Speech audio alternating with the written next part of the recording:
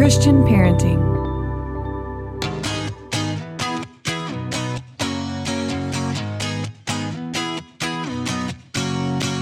I'm Julie Lyles-Carr. You're listening to the All Mom Does podcast, part of the Christian Parenting Podcast Network. Today on the All Mom Does podcast, I'm your host, Julie Lyles-Carr. Emily Stroud is in the house with all the things we need to know about money, and not just money, but how the pandemic and how the seasons that follow when we start digging ourselves out of this, how money is going to be impacted. Emily, thanks so much for being with me today.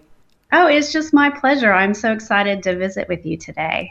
Now, you're in the Fort Worth area. We've had you on the podcast before, and we'll be sure and put that podcast episode in the show notes. But just give us a quick thumbnail of where you are, and the kids are getting older now, and all the things. All the things. I'm still living here at the farmhouse in Fort Worth, Texas, and seeing clients and running Stroud Financial Management here from home, which has worked well in the pandemic. I was already working from home. My children are getting older. I have a teenager now, 14-year-old daughter and a 10-year-old little boy. And then we are now doing Faithful Finance Live. I wrote the book a couple years ago, because I wanted more people to have access to how to manage your money without fear and anxiety. And I knew I couldn't meet with everyone in person. And then it's just grown from there. And now we are actually bringing people into my home, into the farmhouse, to just talk about our hopes and our dreams. And we're interviewing really interesting people that are using their time, talents, and resources in a positive way, just to encourage all of us what we can do with both our time and our money, which are both finite resources. And so that's Faithful Finance Live now, which is streaming on PureFlix. That's so amazing. It's been so fun to watch the trajectory of what you do and the powerful way that you empower people in the ways we look at money. Because, Emily, you and I both know, I feel like people are more apt to talk to you about their gastrointestinal symptoms or their sex lives than they are to talk to you about their money. I mean, money feels very private to a large sector. That's how we were raised, right? Most of us. And the funny thing is, I also talk about religion and faith.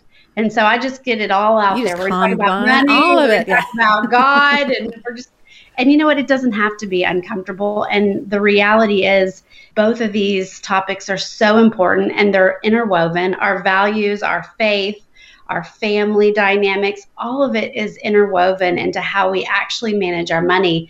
And I don't think you can disconnect any of those in your life. Right. Now, we have been through some months here, obviously. Yeah. And Emily, I mean, who would have ever thought? And Emily, I have to tell you, I mean, in the early days of the pandemic, when we were going on interviews, I would say, well, we want to make sure that content stays really evergreen. And since this will be over really fast, like, we can touch on the fact we're in a pandemic, but let's not really linger. And now the strategy feels a lot different. I'm like, clearly we need to keep equipping people for the fact that we're in this thing. And will it ever end? And will it ever end? And because we've been in this thing for so long, it clearly is going to have longer ranging impact than we would have anticipated 12 months ago. Sure. So what are some things that you have noticed during this time of the pandemic when it comes to money for people? Do you find that people are becoming more intentional? Do you feel like there's more stress out there? I mean, obviously there are people that this is deeply impacted their work, their careers, the things they thought they were going to be doing. And at the same time, we may have had expenses that have been very normal for us on the table that all of a sudden have disappeared. Things like expenses surrounding commutes and, business wardrobes and things like that. So what are you seeing from your purview as a financial professional? Well, I have seen it all over the board, Julie. So I cannot say there is one exact answer for everybody. My hope and my prayer is that this time has kind of put us all in timeout a little bit and allowed us a moment to pause and become more mindful of our spending.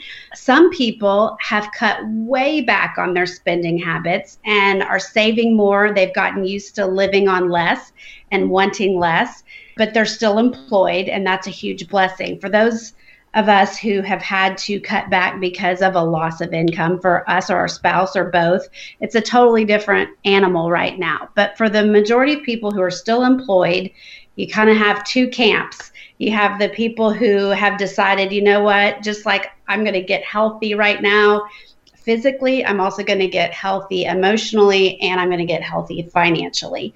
And then we've got some people who are self-medicating, I think, because this is a high stress time, especially for people who are working from home, trying to raise children, all of the things at one time without ever feeling like they ever really get a break. There is that human nature to self-medicate, and one of those is online spending. It is rampant.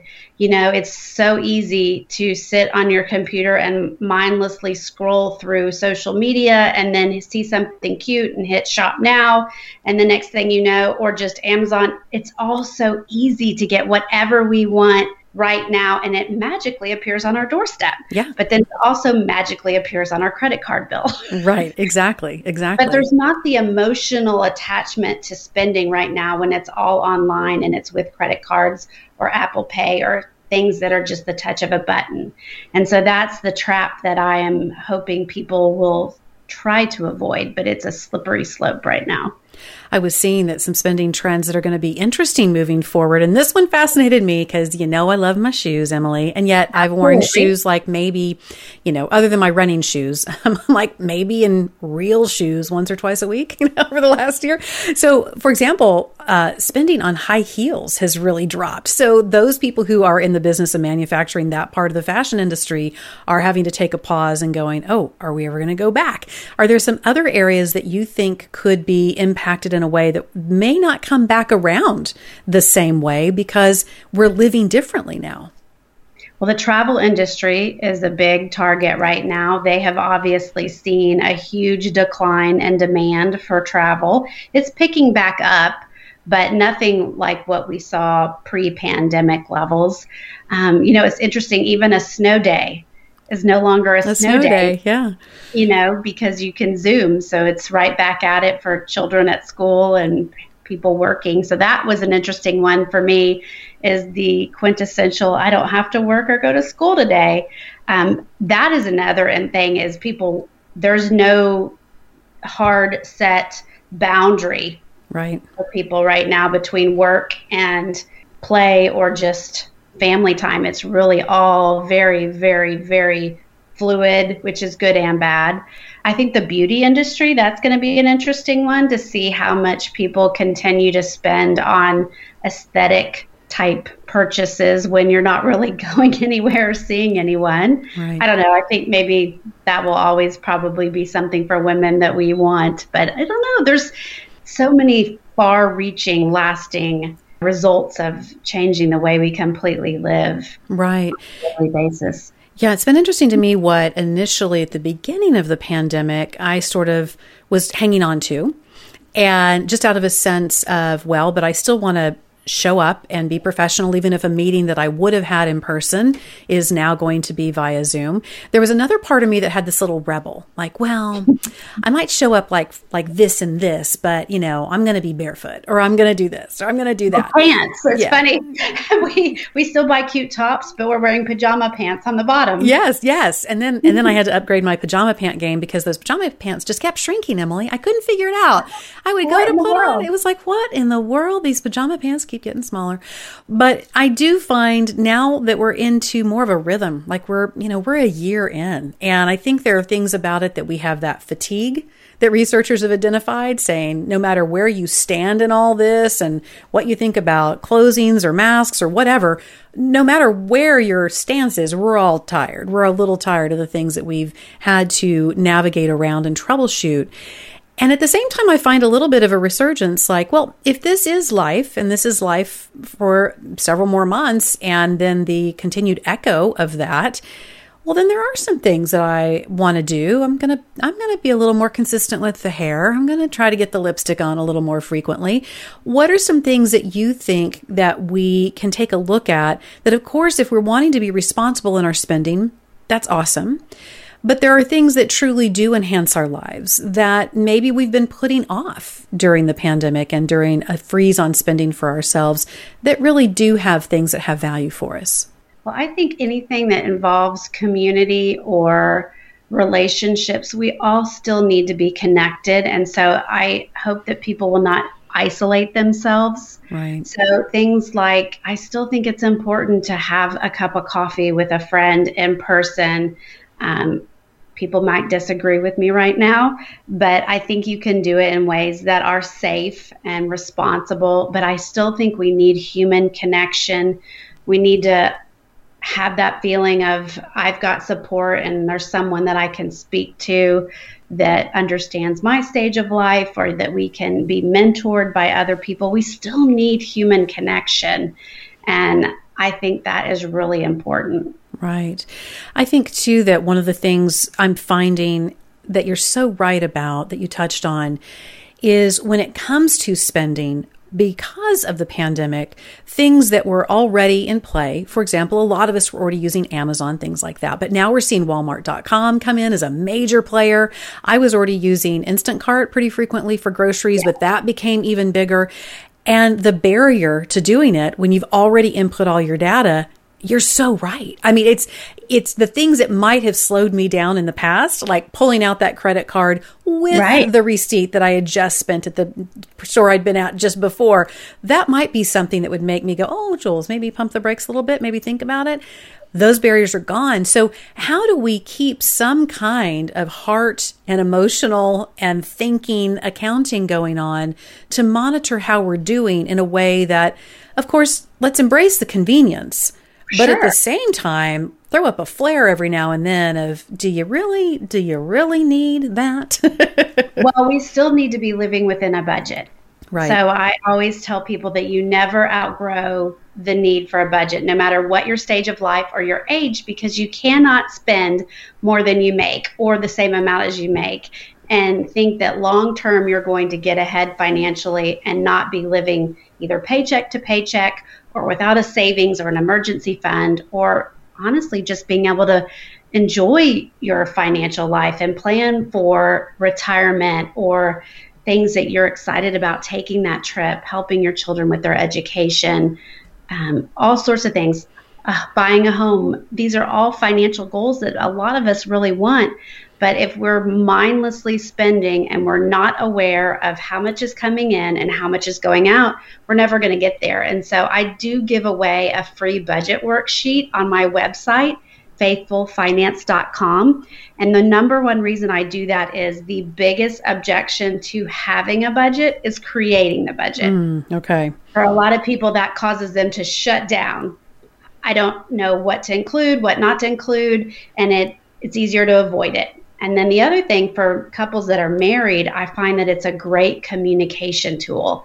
So no one's the bad guy. You're not looking at your checking account saying, I didn't know you spent that much on that. And why are you doing that? Because remember, money is one of the top 3 reasons that couples argue and divorce. So this budget planner allows them to sit together and talk about it without it being a contentious situation. And so then they can kind of merge their goals together.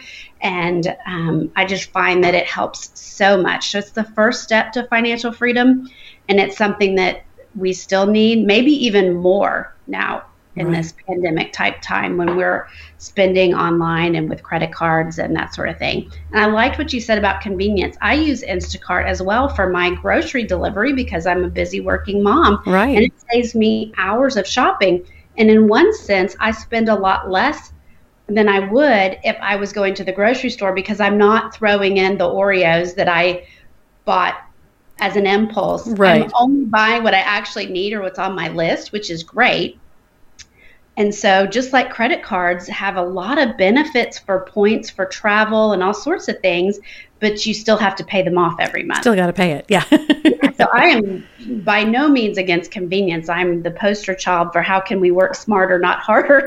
But we still have to be mindful of what it actually costs us each month. Right. You know, you brought up marriage and how money in marriage is such a huge issue. And I hear a lot of different approaches. I would love to hear your thoughts. I know some couples that everything goes into a common account and everything is handled from there. I know other couples where he's got the money he's earning, she's got the money she's earning. They're paying into some kind of account that takes care of household and all of that. Then I have people who raise their hands in a way that I think is very fair and say, yeah, but we still live in a culture in which women are paid 23% less than men. They're still doing 80 to 85% of the maintenance of home and kids and all that kind of stuff. So should I really be paying half? Is that really a fair way to look at that accounting? How do you manage that with couples to help them come up with a strategy that works for whatever their couplehood is and accommodates for things like division of labor, accommodates things for things like wage differentials, that seems to be working so that you can have these healthy conversations about money and it doesn't become something that's very conflicted or something that becomes combative? Well, personally, I believe if you're married, then your money probably should be married too. So I think a great best practice is to both have spending money and it's an agreed upon amount that each of you can use each month, and you don't have to check in with the other, or maybe it's a dollar amount. If it goes over a certain dollar amount, say $100 for some couples, it might be $1,000 for somebody else. If it's an expense above these thresholds, we need to talk about it before you do it. But I do think we all crave some autonomy. I don't want to call my husband every time I'm at Hobby Lobby and say, can I buy this picture frame? However, you are married, and hopefully you are joining your life together. And so I think it's really a slippery slope. And also you're probably not being as strategic as you can, because one spouse may have a corporate retirement plan with benefits and another spouse may be self-employed or be working at home as a full-time homemaker, and they don't have those retirement benefits. But the retirement benefits that one spouse has should be seen as for both of their benefit. So I am a big fan of a plan that comes together rather than encourages infighting. Right. I think that's what happens. I think we're selfish by nature, and it's one of those sanctification processes of marriage in general. Yeah. Learning how to share and learning how to share well. I love that phrase of yours that your money should be married too. That's really a beautiful way of saying that. What do you find in helping people navigate their money, that what we're really dealing with is an emotional or a psychological connection, not just numbers on a spreadsheet? What do you find in that arena? Oh my goodness, we could have many conversations about this. But money represents our heart a lot of times. I always tell people, if you'll let me look in your checking account for 1 month, I can tell you exactly what's important to you. Because where you're spending your money is representative of your vices. It's representative of your passions. It's representative of your needs, your family dynamics.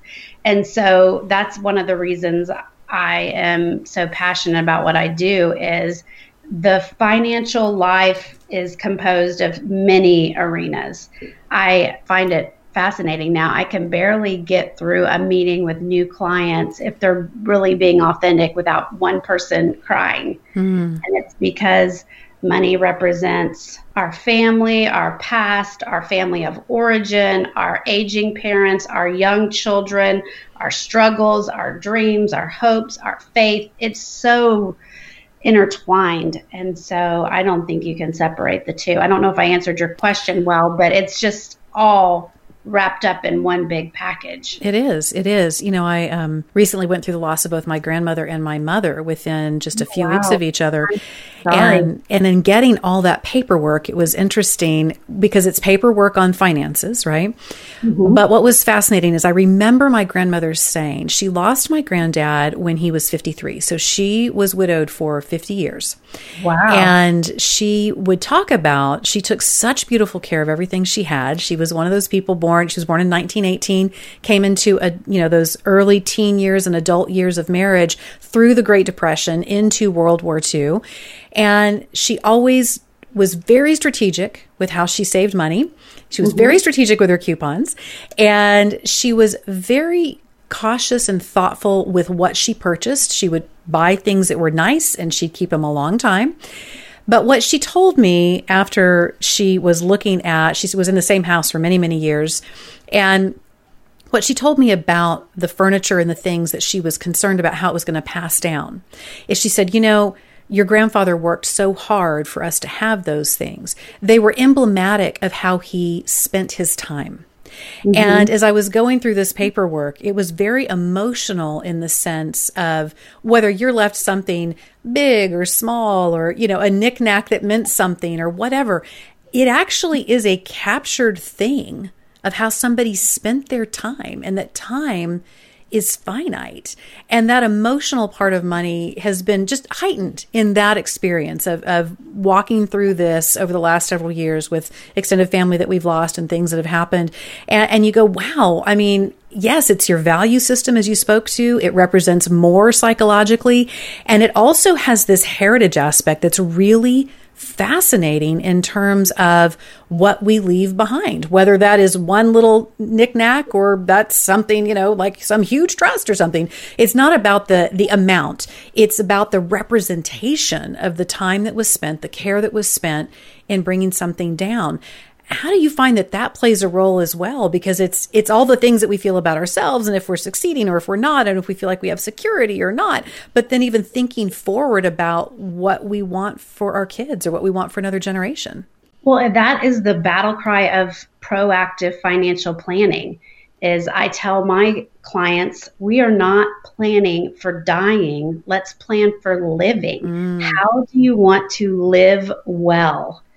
And by being mindful of your spending, mindful of your saving, strategic, especially if time is on your side, it's not a good idea to wake up at 65 and decide I better start saving for retirement.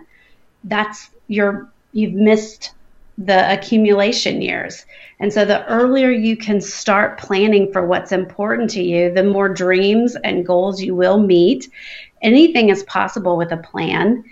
But I want people to think about the fun part. What are your dreams? It doesn't have to be all negative of, I've got to get a will and make sure my estate plan's in order so that I die well. Yes, we need to be wise stewards of what we have and make sure our children and grandchildren, if we have them, are taken care of. But also, what do we want to do while we're here? Both with our time and our money, because both are important. With my retirees, I often tell them, you have more time than money. So what are you going to do with your time? Yeah.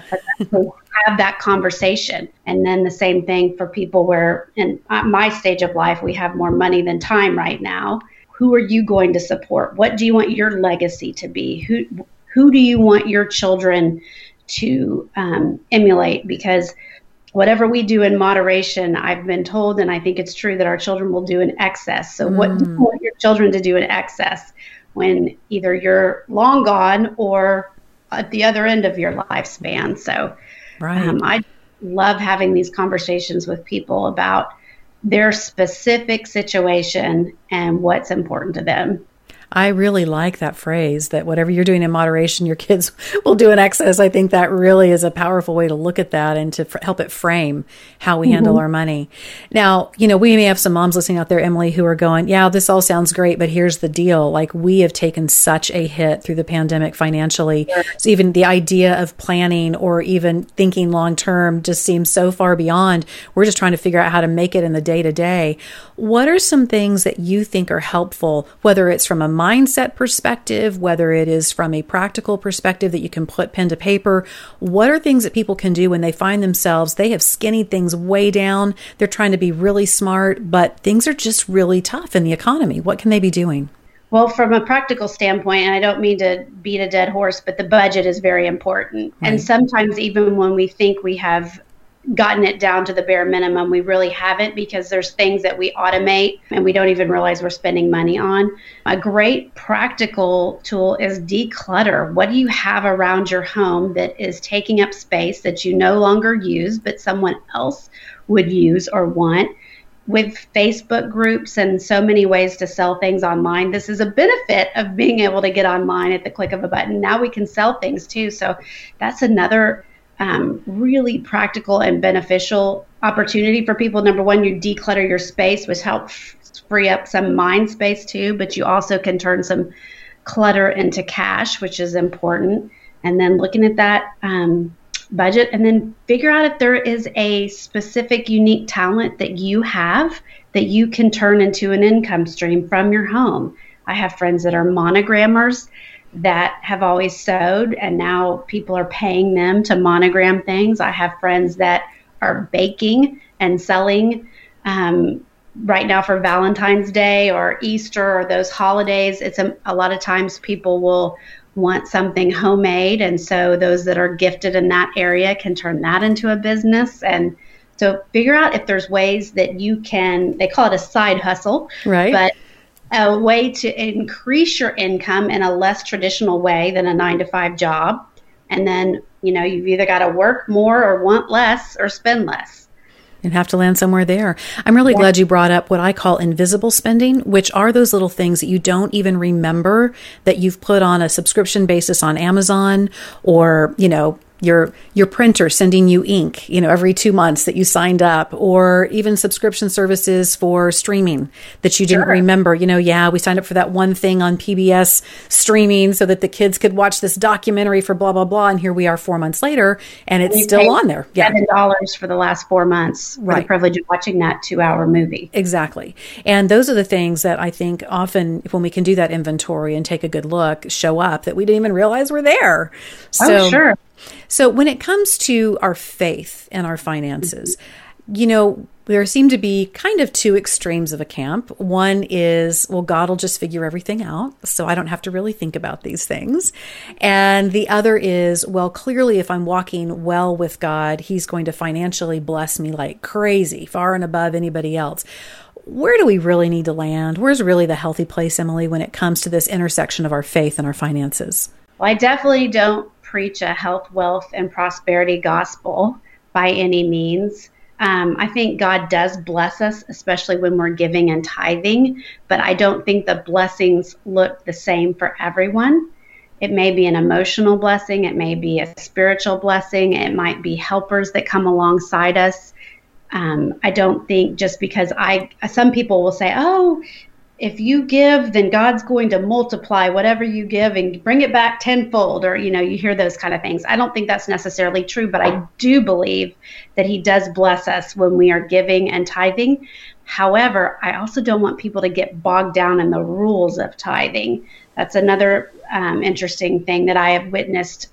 Yes, the Bible defines a tithe as 10%, but what I've heard of an objection is, well, if I can't give 10%, then I won't give it all. Right. And that's not good either. If you've never given anything to anyone ever, start small. And also think of your time as a way to serve and give, because once again, a lot of nonprofits need volunteers, and that time is valuable and service is valuable. I think it changes us, though. I think it lifts our anxiety and our depression tendencies when we start focusing outward and upward and not on ourselves. So I think there's a lot of benefits that come from giving and tithing that are not just financial. I find that I'm a lot less concerned about my own issues when I start focusing on how can I help someone else. It completely changes your focus. So I love the idea that we can't all be missionaries. We can't all be running nonprofits, but we all can be supporting them financially. Right. And then let that help be the hands and feet. Let me start out. It's always so great to get to catch up with you. The new show is Faithful Finance Live, the TV series on PureFlix. And we'll make sure and get that free budget worksheet link in the show notes. Emily, so great to see you. Thanks again for such wisdom. So many great gems in this episode that are really going to help people in a season that has felt really uncertain and where we've all been wrestling with the financial impact of that. Thanks so much. Thanks for having me. It was a pleasure. You'll find more from this episode on the show notes. Be sure and check them out at allmomdoes.com. And wanted to ask you a big favor. Be sure and go to wherever you are listening to this podcast and give us a 5-star rating and review. It really helps us get the word out about the podcast. Can't wait to see you next time on the All Mom Does podcast.